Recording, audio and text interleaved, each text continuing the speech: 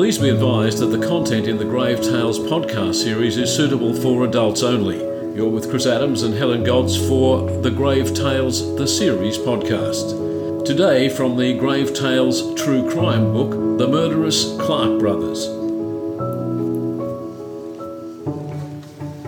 In the era of bushrangers, some became folk heroes, others were opportunistic thieves, but the Clark brothers were murderous thugs. It would take a royal commission to stop them, and it did. In June 1867, they met their end. So, Christopher? Yes, Helen? Bad guys or just misunderstood? Oh no, these guys were as bad as it gets. Bushrangers in Australia in the time we're talking now, the early 1800s, they sort of fell into two categories. There were those who took admirers, if you like, became folk heroes, became popular, because I think they were seen as resistance against the authorities, which so many of the people who came to Australia learned to hate fairly quickly. So rebellious and anti-authority. Was one category. The other category was that they were simply trying to, make a living out of robbing people on the roads. They were just thieves. And then you got a crowd like the Clark brothers from Braidwood. Well, it's interesting you should say that because it's become very trendy to have, history now that's convict or bushranger, but I don't know about the bushranger. I think it's trendy to have convict history because most of those people came over because they, stole a loaf of bread to survive on or, robbed a handkerchief to sell it. But the bushrangers were different. They were, some of them, cold, hard killers. And the Clark brothers fit into that category. I mean, you have names like Captain Starlight, Martin Cash from Tasmania, and the Kellys, all well known, not so much so with the Clarks. They lived in a place called Braidwood, or near Braidwood, which is in that area between, if you took a line between Canberra and the coast, in that area around there is where they plied their trade, if you like. An example of the sort of thing that the Clarks were capable of was the night that they rode into a little town called Nerrigunya, which lies in the southeast of that state, that area that we've been talking about. It was said that Constable Miles O'Grady was sick the evening that Clarks rode into town and struck up Wallace's pub and Pollock's store. They stole 300 ounces of gold from Pollock's, not to mention a wad of cash. At the pub there were 40 or so people bailed up by the outlaws. They were in the bar. Others came to see what the fuss was all about. Amongst those was the local butcher, a Mr. Drew, who immediately had a revolver pushed into his face by a bloke called William Fletcher, who told him to fork out. In the meantime, Drew had been edging towards a side door through which he tossed a wad of about £40, money that is. Geez, they're all loaded, all carrying a bit of money and cash and gold. End of trading day, yeah, so they're in the pub having a quiet one on the way home when the Clarks strike. The commotion that was emanating from the pub stirred Miles O'Grady. He's one of the local coppers. So he dragged some clothes on, took his pistol, and in the half-dark went to see what was going on. He took with him a constable by the name of Smythe. They arrived just as a bloke called Clark, the leader of this band of thieves, called for a light so that they could see what Drew the butcher had thrown out the door. Before that could be done, Constable O'Grady opened fire and brought down William Fletcher, the bushranger. He died an hour later. Given all that activity, the bushrangers poured out into the street and began shooting at O'Grady and Constable Smythe as they took off. Constable O'Grady was hit by a round which mortally wounded him. He was left to die in the street as the mob of bushrangers galloped out of town. He lingered for almost 3 hours before he passed away that night. This was the work of the Clark gang. And that constable who was shot and died, Constable Miles O'Grady, was 25. Yep. Terrible. Yeah, it is. But they had to try and fight back against the outlaws if they had half a chance to do so. What was going on there, even though Constable O'Grady was unwell, he managed to get down and get into the fight, but it cost him his life. The reason that these guys were in this area was that they were heading back to Braidwood, their hometown, from the races at Bega. Now, one of the things that they used to do, they would pinch one of the racehorses, the well-bred winning racehorses, and then they would amazingly find it. It got lost, but they amazingly found it, took it back to its owner for the reward. Or, if they didn't do that, there were pocketfuls of winnings to be taken from punters at gunpoint, also on their way home from the races. The previous couple of days before the Nerrigunya raid, the gang had been hanging around the roadside outside the town, relieving the passerbys of their cash and valuables. I love the tune, relieving them. Yeah. Let me do a favour. What have you got there? Oh, look, hand that over. Off you go. You're welcome. This was their way of filling in time. Imagine living in a town where you had these guys hanging around out at the end of the main street waiting for you to leave.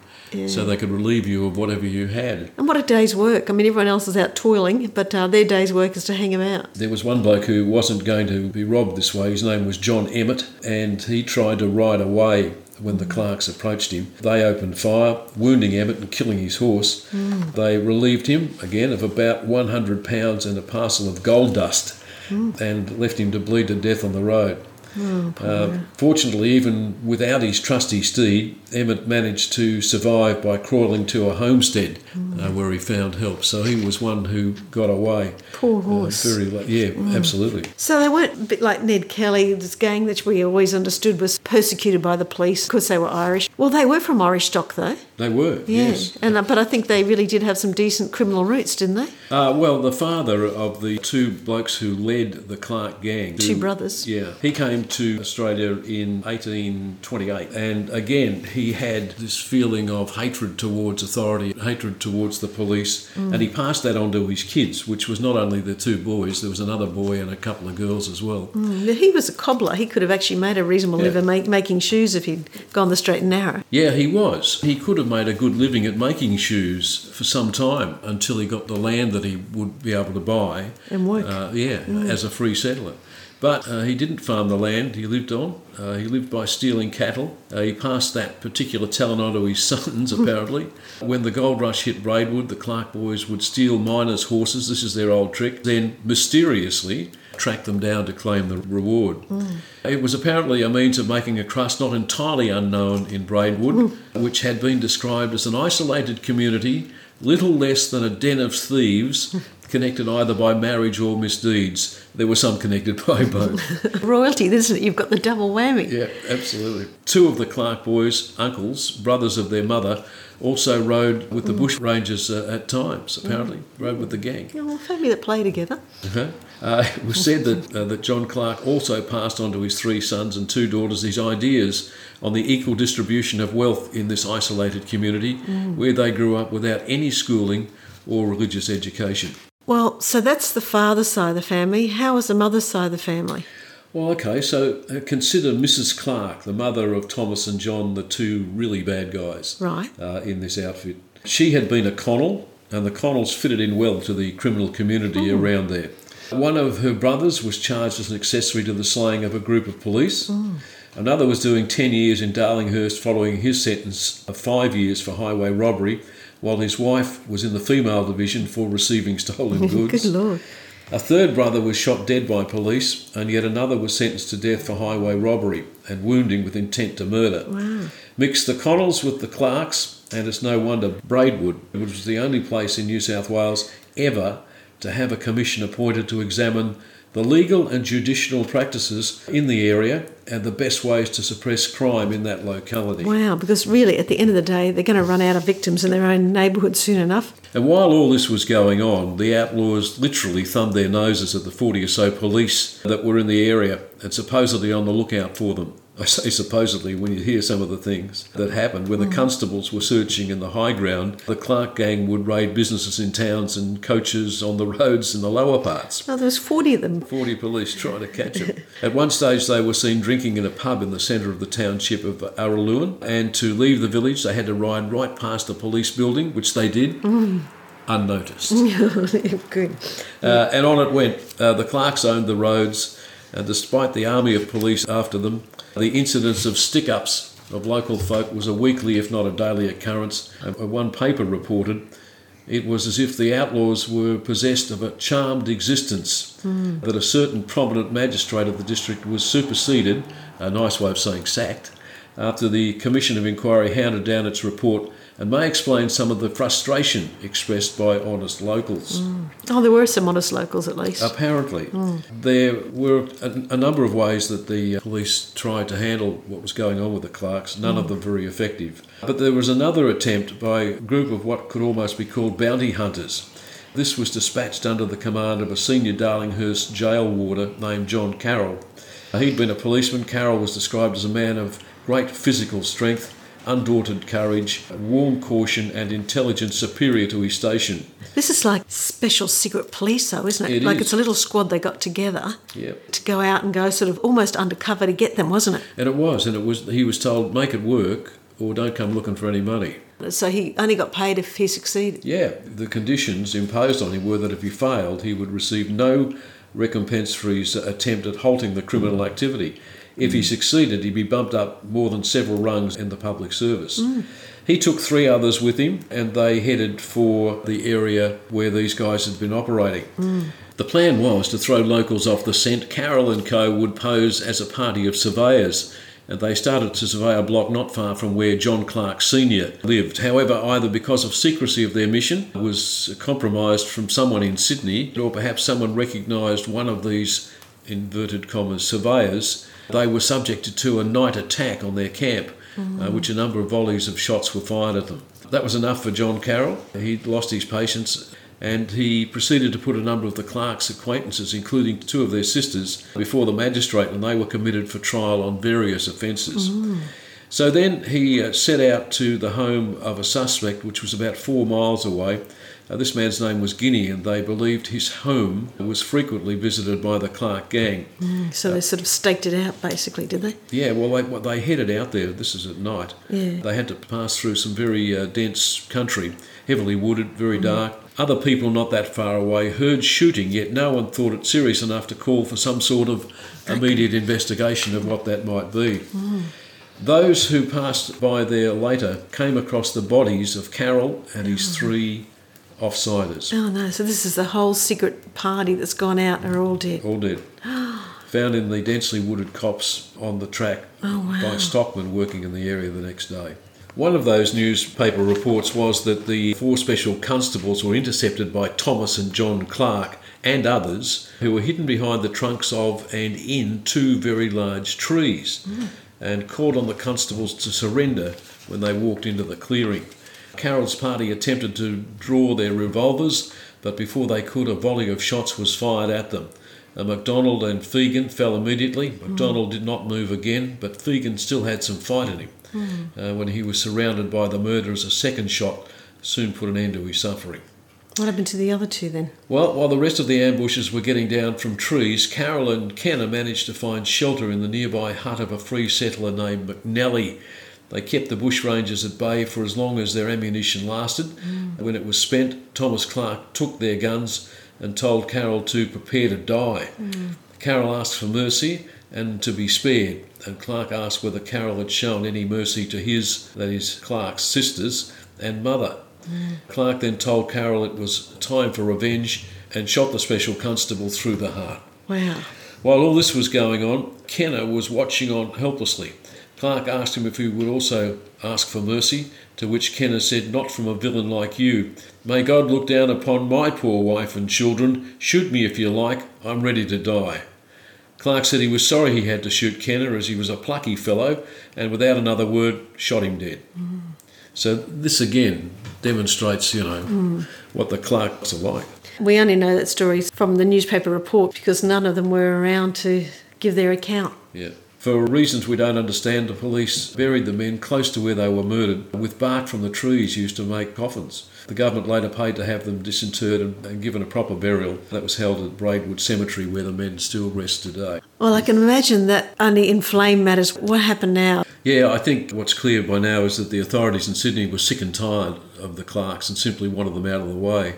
In March of 1867, Colonial Secretary Henry Parkes, well-known name, sent a strong force of experienced police to Braidwood. It was headed by Senior Constable William Wright. Among them was the noted black tracker Sir Watkin, who on the 27th of April led the police to Clark's shack at Fairfield, about 20 miles away. The police set up an ambush aimed at trapping the bushrangers in a crossfire when they came out in the morning for their horses.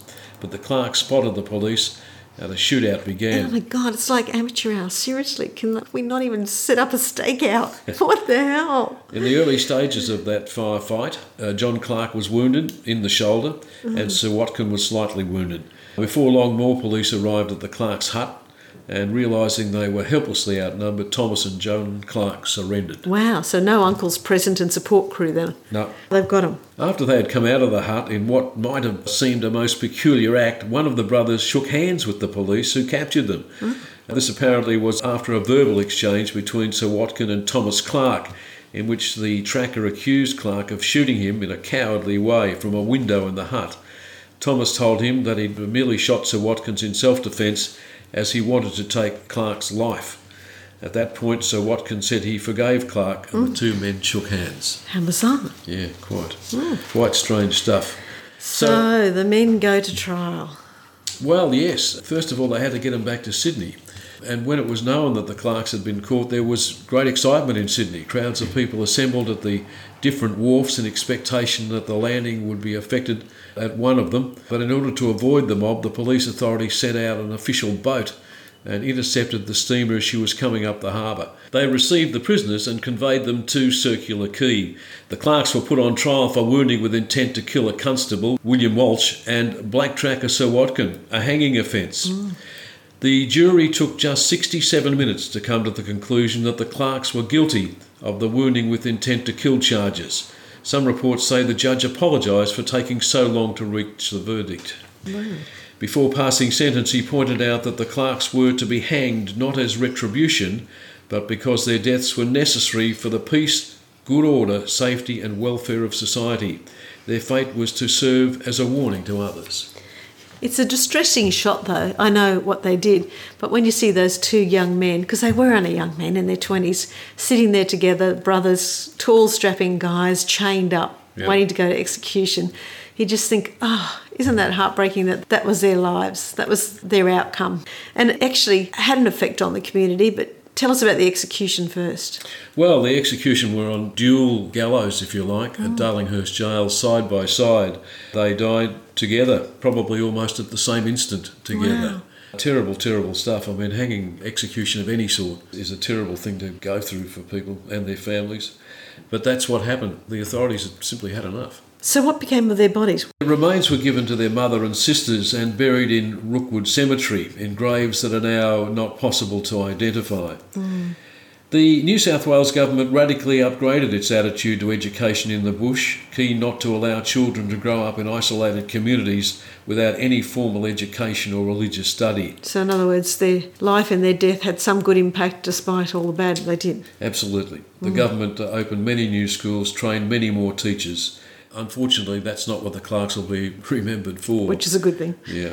The very first death we mentioned was of Mounted Constable Miles O'Grady. Where can you pay your respects to Miles? You can pay your respects to Mounted Constable as he was, Miles O'Grady, at grave 257 in Moruya Cemetery. You can also visit a monument erected to his honour in Nerigunda in New South Wales. The feelings of a lot of people were summed up in the words from a magazine called Bell's Life in Sydney and Sporting Chronicle.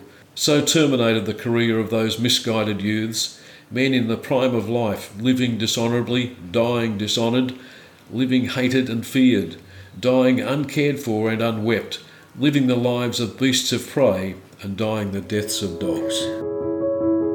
If you have enjoyed today's episode of Grave Tales, please rate, review and subscribe by pressing the follow us button. You've been listening to a story from Grave Tales, the series, available on paperback, ebook and select titles on audiobook, music by Kai Engels. Connect with us on Facebook, Instagram or on our website and check out our YouTube channel as well.